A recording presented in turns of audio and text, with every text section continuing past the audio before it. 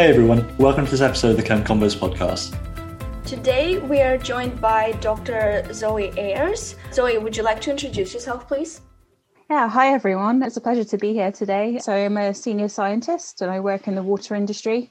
I've been working in industry now for about 3 years. My job is to design new technology to help keep water safe. And in my spare time, I do a lot of diversity and inclusion work, and that includes being a mental health advocate as well. That's really cool. I mean, I think for a lot of people, the work you do in mental health, especially on Twitter, is garnered a lot of attention. I think especially recently, a lot of people have kind of got on board with what you're trying to do. And I just wondered if you could kind of talk about your own personal journey of mental health and kind of how it's impacted what you're doing now in terms of your advocacy for it. Yeah, so I first experienced mental health concerns during my PhD. And it was really not until that point that I'd ever experienced mental health concerns. I'd kind of heard people casually mention mental health and I was like, oh yeah, it's a thing, but I'm okay. It was about 2 years into my PhD where, science wasn't working, wasn't doing what we expected it to do. No one had really prepared me for science not working. I think one of the things that I'd kind of got from undergrad and even from my master's year was you kind of do projects that you know what the outcome is going to be. Having ran master's student projects now, I kind of know how that works. But as a PhD student, when things weren't working, I found that really difficult. And yeah, I ended up getting more and more depressed, comparing myself with the people around me.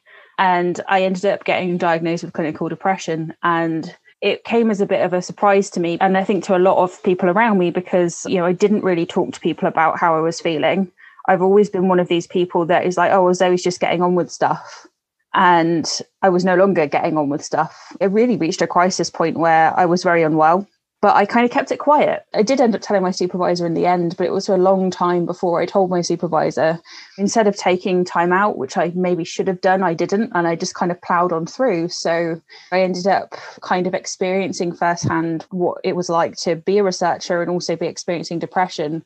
And as I got better, I did, I guess, what any researcher might do. And I started researching mental health, particularly around PhD students. And what I learned was that, about 1 in 2 PhD students experience a mood disorder during their PhD, whether that's something like anxiety or depression. And that statistic is huge. And you think, well, why have I not been taught about this?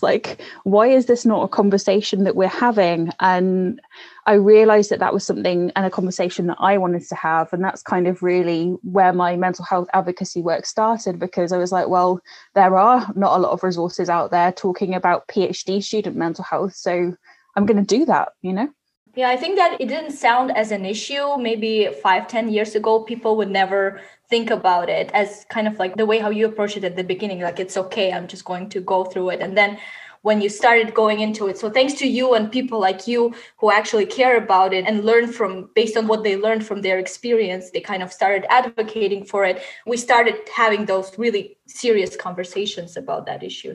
I often still feel like there is a lot of stigma still around mental health. And, Henry, you mentioned earlier a little bit about, the positive side of Twitter. There's also, a negative side of Twitter in the sense that someone will look at you and say, well, she's got a mental illness, she's got depression, she can't be a good chemist because she's got depression. And just how wrong that assumption is that you can't function with a mental illness. And actually by talking about these things and making sure people have appropriate procedures in place so that if they are having mental illnesses affecting their work, then they've got help in place, but also just changing people's perspectives. So having these conversations and being like, well, actually, just because I've got depression doesn't mean I can't do the job, And I think, like you said, it's often unseen, it goes unnoticed, because often the person who experiences it doesn't want to appear weak. And it's like you said, you kind of had to plow on through, kind of save face, but you still kind of experience that feeling every day.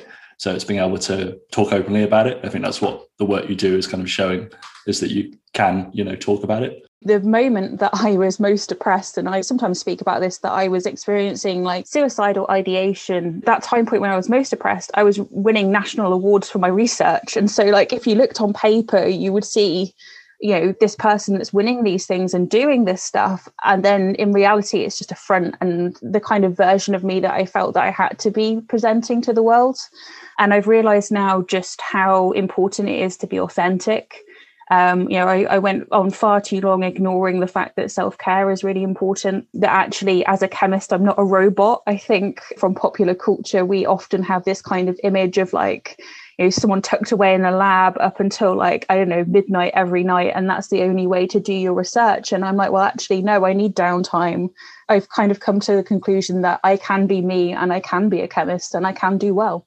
It's a really good point that you brought up about miscorrelations. There's so many miscorrelations between what people look like on the paper and what they actually going through in life. I really, really wish there was a better way of evaluating. So people are more than just, number of awards and publications. There's so many other things that make people unique. And because I feel like your awards would definitely stand out more if you were like, look, I've been going through so many things and I was also winning the awards. Look how strong I am as a person. So kind of talking about the Chem Twitter and your recent Twitter post where you explained why you left academia got really popular, and we wanted to talk about that a little bit more. So you got a lot of feedback and a lot of people retweeted. So could you kind of summarize in a couple of sentences your feedback that you got and what were some key things that you reflected on the comments that you got? Yeah, so I guess to give people some background, I created a thread just talking a little bit about why I chose to leave academia and not stay in academia, despite the fact that I think I would have made a good professor one day. I would have probably quite liked that job and I think I could have been good at it. But I really reached a point during my postdoc that I was like, I can't sustain this. There were several reasons that I couldn't sustain this. And I think the popularity of the tweet kind of shocked me because I was just being honest. And I thought that everyone kind of understood that that was just being honest. And then I realized that actually we don't talk about this stuff. There were things like not wanting to have to move country to have a good CV, to then go on to have a tenured position. Like, we often hear about you having to move to a new lab to increase the impact of your CV.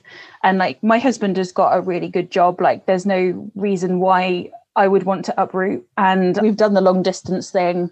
I don't really want to do that again. And then there were things like financially, it made sense to also move to industry. And often in academia, I've looked around at my friends that didn't go into academia and they're buying houses and they're starting a family. And it's like, well, actually, like I would like some money to be able to go on a nice holiday and enjoy myself. Or for me, for example, I pay weekly to see a therapist, and I really see seeing a therapist as like a gym for your brain. Like I don't have like significant childhood trauma that you often associate with someone having a therapist. Like I think it's okay to go to a therapist for maintenance. So like actually being able to afford to pay for a therapist and have that sort of medical support, especially as someone with depression, I think is really important for me. So it was all kind of like prioritizing me as an individual and like the authentic me rather than trying to conform. Yeah, I think that's really good. And I think you kind of hit the nail on the head. It's that thing of vocalizing it as well. So actually like talking about it and just saying, look, this is me, take it or leave it kind of thing. Because at the end of the day, if someone doesn't like the way you tweet about something or talk about something, that's on them. It's kind of no reflection on you. And I can imagine with kind of the people that follow you and the feedback you get can often kind of be both positive and negative. And that can be probably quite difficult, I can imagine. I think it's really easy to hang on to the negative comments, even when you get like 100 times more positive. So I think the human brain is really good at that. So I'm trying to be a lot better at not focusing on some of the negative statements. For example, getting something in with someone saying, well, academia was fine for me.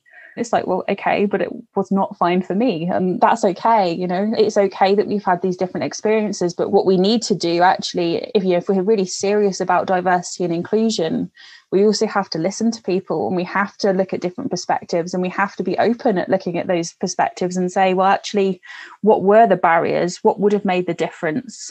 And then, with the reaction that I got, I'm going to assume that maybe some of those barriers that I faced are not just the barriers that I faced.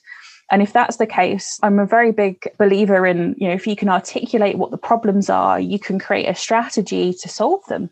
Yeah. Like often the first step, I think, to solving a problem is admitting there is one in the first place. So right. So I think, the more people can do that, the better. And I mean, I guess that comes on quite nicely to like, obviously you changed tack and went into industry. In terms of if someone was in that position now, saying they want to change path, whether that be into industry or academia or vice versa, kind of what 3 pieces of advice would you maybe give them to kind of do that? Oh gosh, I guess the first thing I would say is that I'm definitely not like advocating for like going to industry and that's the only option for people. Like, I think the most important thing is the culture of the place that you work. And I could have gone to an industry job and found a position that didn't work for me as well, because if my job didn't allow me to look after my mental health and have flexible working, really, like, my work really puts me as a person first. So I would say when you're looking for jobs, whether it's in academia or in industry, really looking for somewhere where the culture suits you is really important. And again, there's no judgment from me. You know, if someone wants to work a lot more hours than I do, I don't have issue with that person working long hours. It's entirely up to them. It's just finding that culture that works for you. The other thing with like industry transitions is that I think we're incredibly good in academia at not believing we've got the skills to move to industry because we've been in academia so long. And actually, like, a lot of us have like managed project students and we've sorted out a bits of budget, you know, we've ran events and done presentations to external stakeholders. So actually there are all skill sets there that are translatable to industry. It's just how you sell yourself. So actually, like, maybe getting someone to give like a fresh set of eyes over your CV and be like, well, actually, how does this apply to industry is really useful. Yeah, and just to reiterate your point, we're not saying here that going to academia is bad. There are so many good and bad things for both academia and industry. Just want to make sure that no one is misunderstanding us. I mean, I love academia. I feel like it's great to be a professor, and I'm sure that it's great to work in industry. I think it is often that idea of a high-walled garden. You know, if you're in that high-walled garden that is academia, then, you know, if you don't look beyond those walls, you often don't know what's potentially on the other side, which I guess so you kind of realize was actually better for you in both like terms of your mental health and probably the job that you do as well. I remember like when I was making the transition to industry and someone was like, well, you're not going to be able to be creative anymore. I took that really seriously at the time. And I was like thinking about industry jobs and I was like, maybe I'll just be doing the same analysis day in, day out. And maybe I won't get to do anything innovative or creative. And, you know, I was mulling it over and I was like, well, I really enjoy being creative. I really enjoy doing the science. I really enjoy finding new stuff. Like, it gets me out of bed in the morning. And then I moved and it was like, okay, well, what are you going to research? Like, what would you like to do? And here's some money to do it. And I'm like, yes. Like, I don't have someone telling me the research that I want to do. I get to be like, well, this is something that's super interesting. I think it's going to be interesting for the water industry in the next 10 years. So like, my job really is to think about future products and think about how the water industry might change in the next 10 years or so. And you usually have to be thinking about products long in advance because you have to go through discovery all the way through to checking it actually works to making a product. So like, for me, I get to do all of that stuff and think about what might be coming, and it's really fun.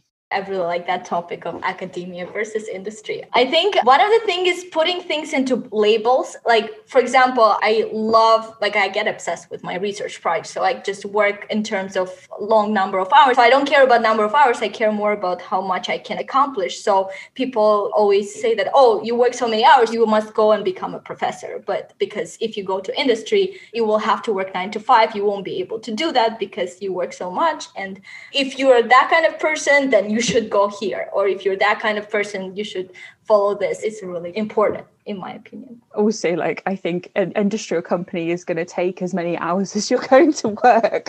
Like, we don't lock down the lab at 5 and say, please leave. One of the things I do enjoy about my job is, you know, I work with people in different countries. And so actually some days I might start my day at 9 a.m. in the UK. Some days I might start my day at midday, and sometimes I offset my hours so that I'm actually catching people in different countries. So that actually is quite nice for me because, like, if I'm offsetting my hours and I'm starting the day at 12, then I get up, have a leisurely morning, I do some stuff for me and then start doing my work. So I've actually really enjoyed the flexibility in that sense as well. There's a lot of respect for, like, you know, well, actually Zoe can't work this night because she's doing something that's personal. And so there's that respect as well. So it's really good. Oh, that's really cool. And I think obviously the pandemic's kind of allowed that flexibility to a larger extent as well. So I think for a lot of people that's been good. Obviously for us doing this now, you know, it's 5 hours behind for Medina. So it's like, you know, that time zone difference is quite nice to be able to do that kind of thing.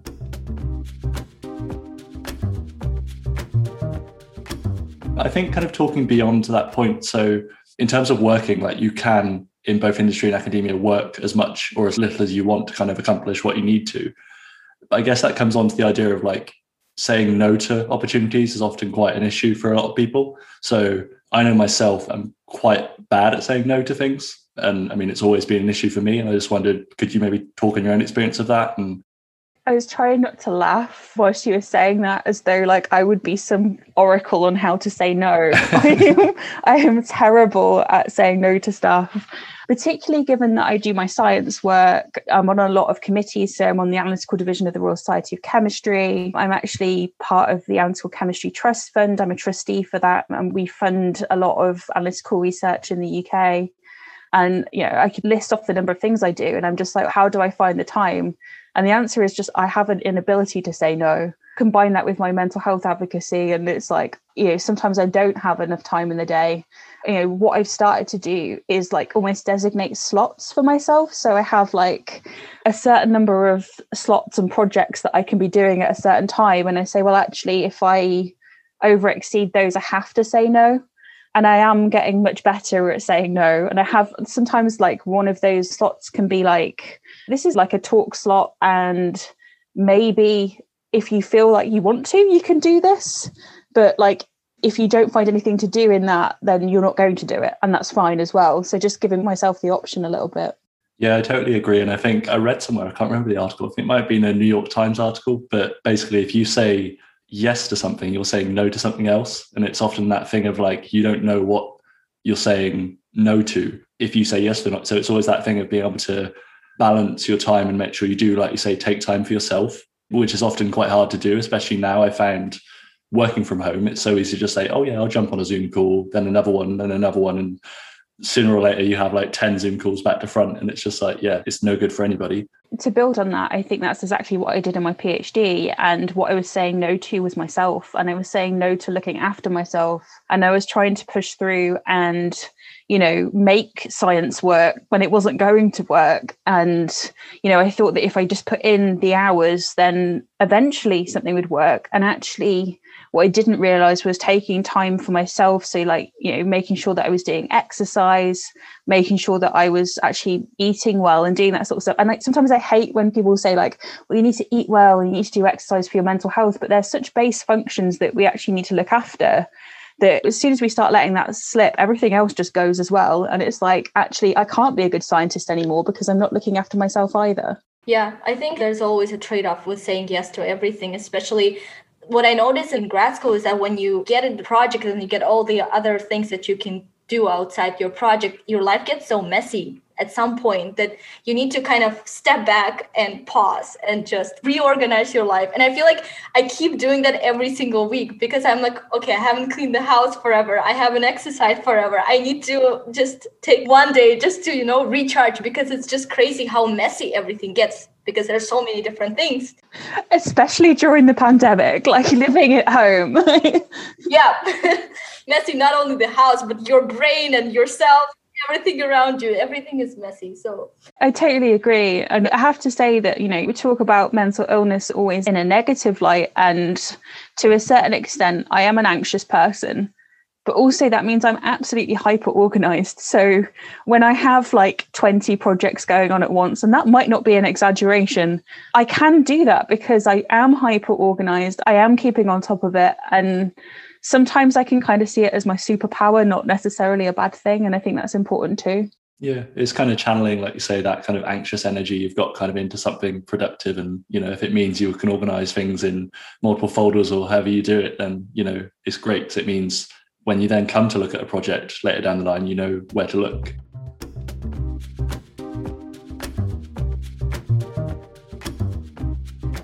So one of the random questions we prepared for you is the following. So if you were sent to a desert island and could only take 3 possessions, what things would you take and why?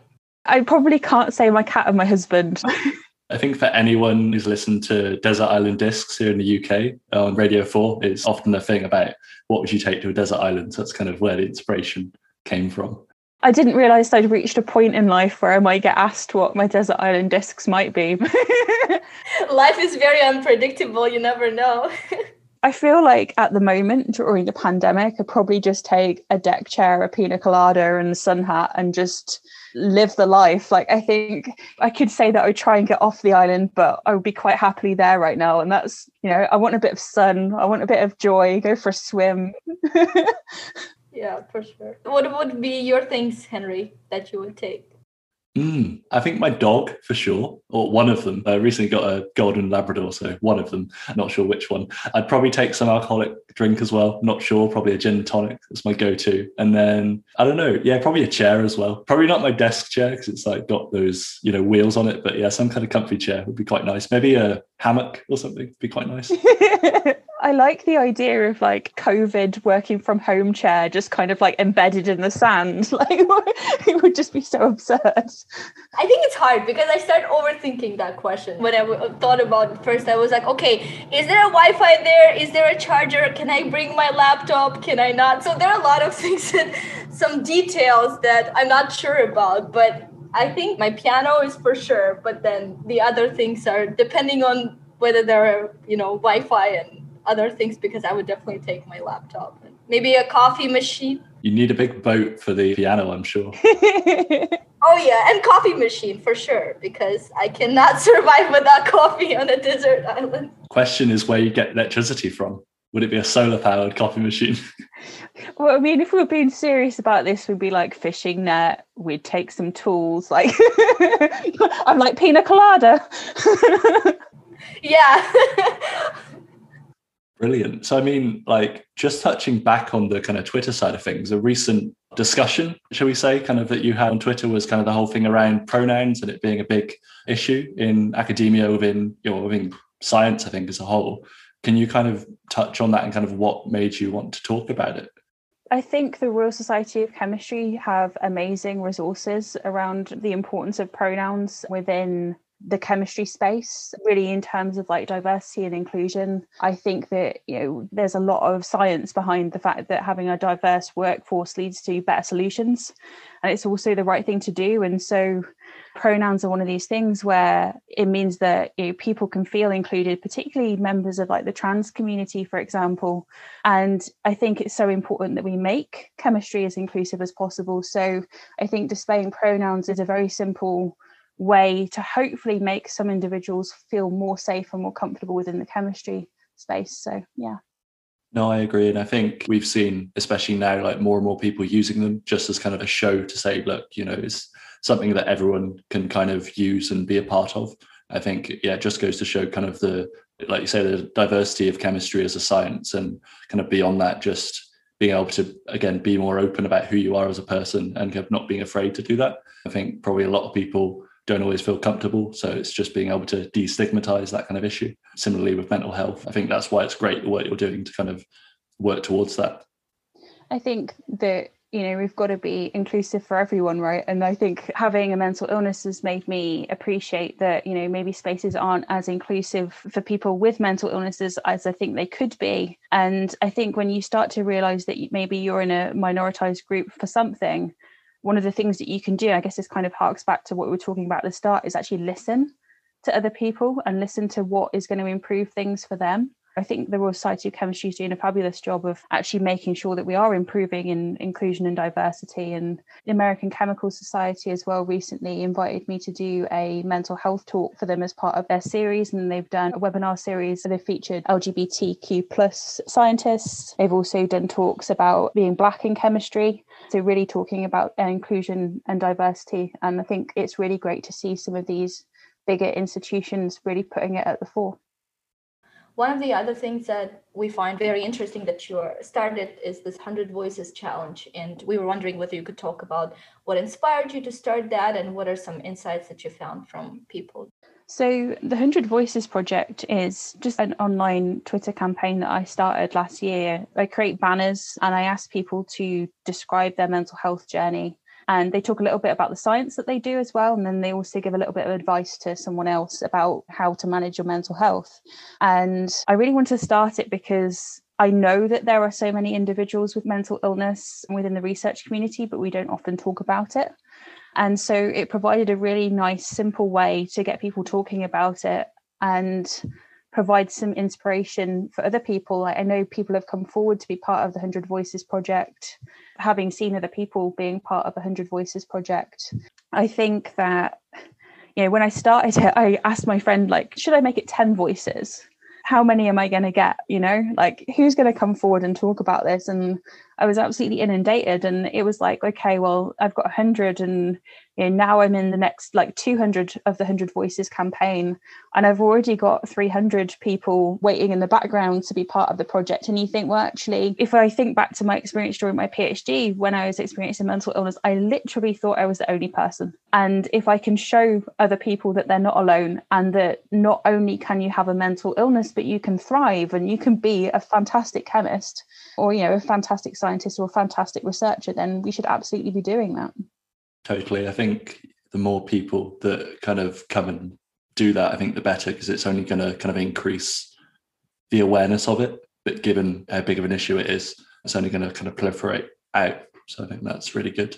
And it always amazes me how everyone's experience is different and so unique, and it's just amazing. And will hopefully make other people think that they're not alone, and it will hopefully make them feel better.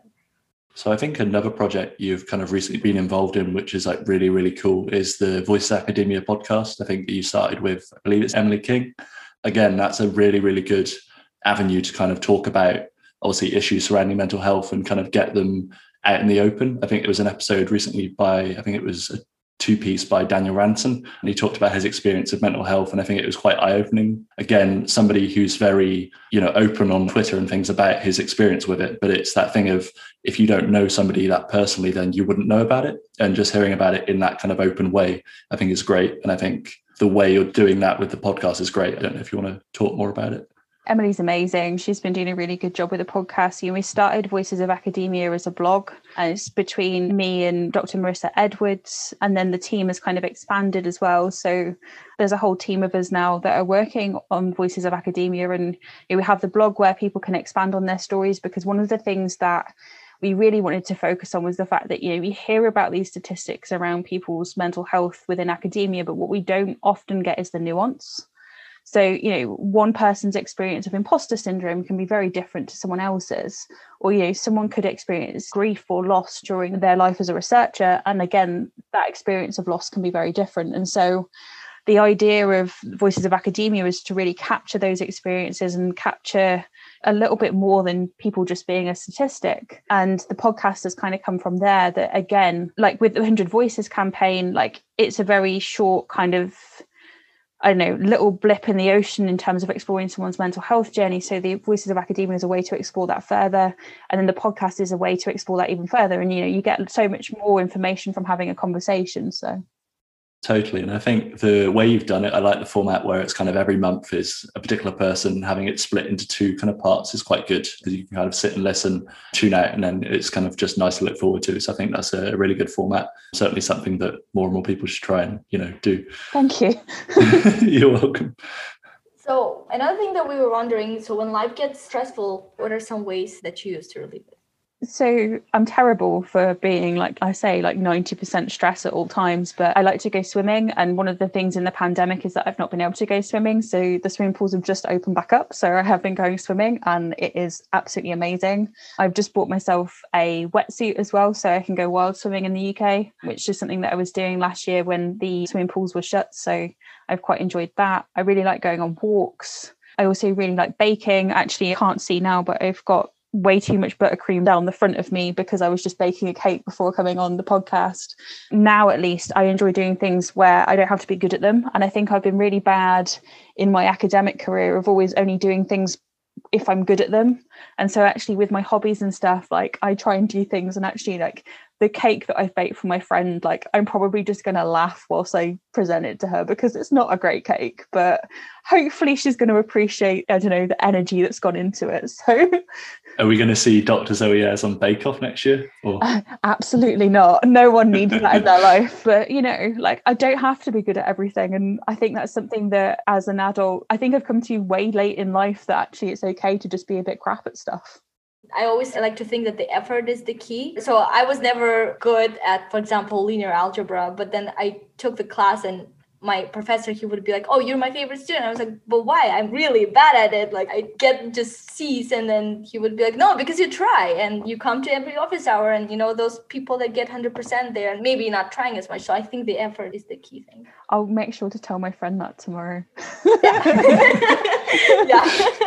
It's the thought that counts always, I think. No, I mean, for me, like, especially in the pandemic, there's two things I've kind of learned to kind of love is kind of languages. So at school, I kind of always enjoyed languages, and I've kind of used Duolingo to kind of learn Italian, which has been quite fun, just kind of a nice thing to do. And also cooking, obviously the Chemistry Cook hashtag, shout out to Elsie, I guess, kind of obviously that's kind of grown, and being able to say, talk about cooking and things, stuff beyond just your work in the Twitter space is quite good. And that's kind of been something I've kind of focused on. I recently bought a stress ball as well. I find this is really good to kind of just literally, if you're feeling stressed, just kind of give this a squeeze, and it does help, I find, quite a bit.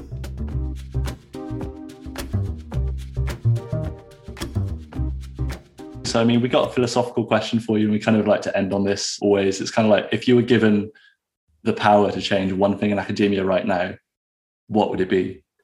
It would be how we measure success. I'm not saying we do away with publications and we don't factor those in, but I think that we don't give enough stock to people doing pastoral care. If you get someone through their research program and you've helped them, then they're going to go on and do more research. So actually what you're doing is actually like expanding your reach because you've managed to get someone through their research program. So I really do think there needs to be more recognition for people doing work and supporting students, whether they're from underrepresented groups or whether they're experiencing mental illness. So yeah, I would really just change how we measure success and make sure that actually we're putting people before publications. No, I totally agree. I think it's important as well to not measure your success against that of someone else. So I think often could be the case, especially in academia, is that you'll measure your success against that of your PI, for example, in terms of how many grants they're getting. And it's just, one, it's unrealistic to do so. And two, it's just going to get you down because you're not going to feel fulfilled in the work you do. So I think it's certainly that thing of kind of detaching your success from either your work or kind of publications, that kind of thing. Would you kind of agree on that, do you think? Yeah, absolutely. I think we so often associate our worth with the job that we do. And I think we bring so much more value than the job that we do. And we have to find that in ourselves. So. Mm-hmm. Yeah, I think that's a really good answer to the question that we asked. It's very easy to forget that you should not compare yourself to others, especially in grad school. And it's very hard, both for you and for supervisors. I could imagine it's very hard, especially both students are the same year. But I think there's always that saying that I always hate to hear, but I do try to learn from that statement, is that you can only compare to yourself and your past, not to other people. Whenever I start comparing myself to someone, I always like, okay, don't think about them. Think about Medina in like 2017 or 18 or something like that. And you have to learn how to do it. It's definitely a learning curve, but it does make it less stressful, definitely, because comparing to other people never works. It sounds like a really good approach. I think challenging our inner dialogue is probably really, really important for a lot of things, including things like imposter syndrome. So I think just touching on kind of the imposter syndrome, the work that I think Dr. Mark Reed's doing in that area has been really good. And I know he's done a questionnaire where you can kind of do it. And I remember I did it, and I think mine was pretty high. I want to say like 95 or something. I was 95 as well. Like, I was just like, I don't know what to do with this information. Mark Reed's work is great. I was just like, well, I know I have imposter syndrome now. Now I've got a metric for that as well. So I think it's really funny, but I think obviously, like, similar to your mental health research and your work, it's obviously really important. I think the more people know about it, the better. So I think the fact that Twitter can reach so many people is great. And I think more people should try and use the platform if you can, even just to make yourself aware of kind of what's out there in terms of that kind of work. So. I always think with my work, if I can find one person through Twitter that was in the similar situation that I was in during my PhD, then that's enough. I'm not there for anyone else. I'm there for that person. So I mean, Zoe, if people want to reach out to you, what's the best way to do that? So you can find me on Twitter. It's my name, so ZJ Ayres, that's AYRES. Or like my website is www.zjayres.com. And I've got a message section through the website. You can DM me on Twitter and yeah. Brilliant. I think we both agree. I think it's been a really, really good episode. I think we've really enjoyed what we've talked about. And obviously we've covered a lot of topics. And I think for a lot of people, the work you do is going to continue to be beneficial, I think, going forward. So I guess just thank you for the work you're doing. I think it's brilliant. So thank you very much for having me on. And I think I'm probably now got a pina colada in my head. So that might be where I'm off to next. So sounds good. I think I'll make a gin and tonic myself. Cool. Well, thank you for listening, everybody. If you want to catch us on Twitter, follow us over at ChemConvos Pod. And yeah, have a great day. See ya. Bye.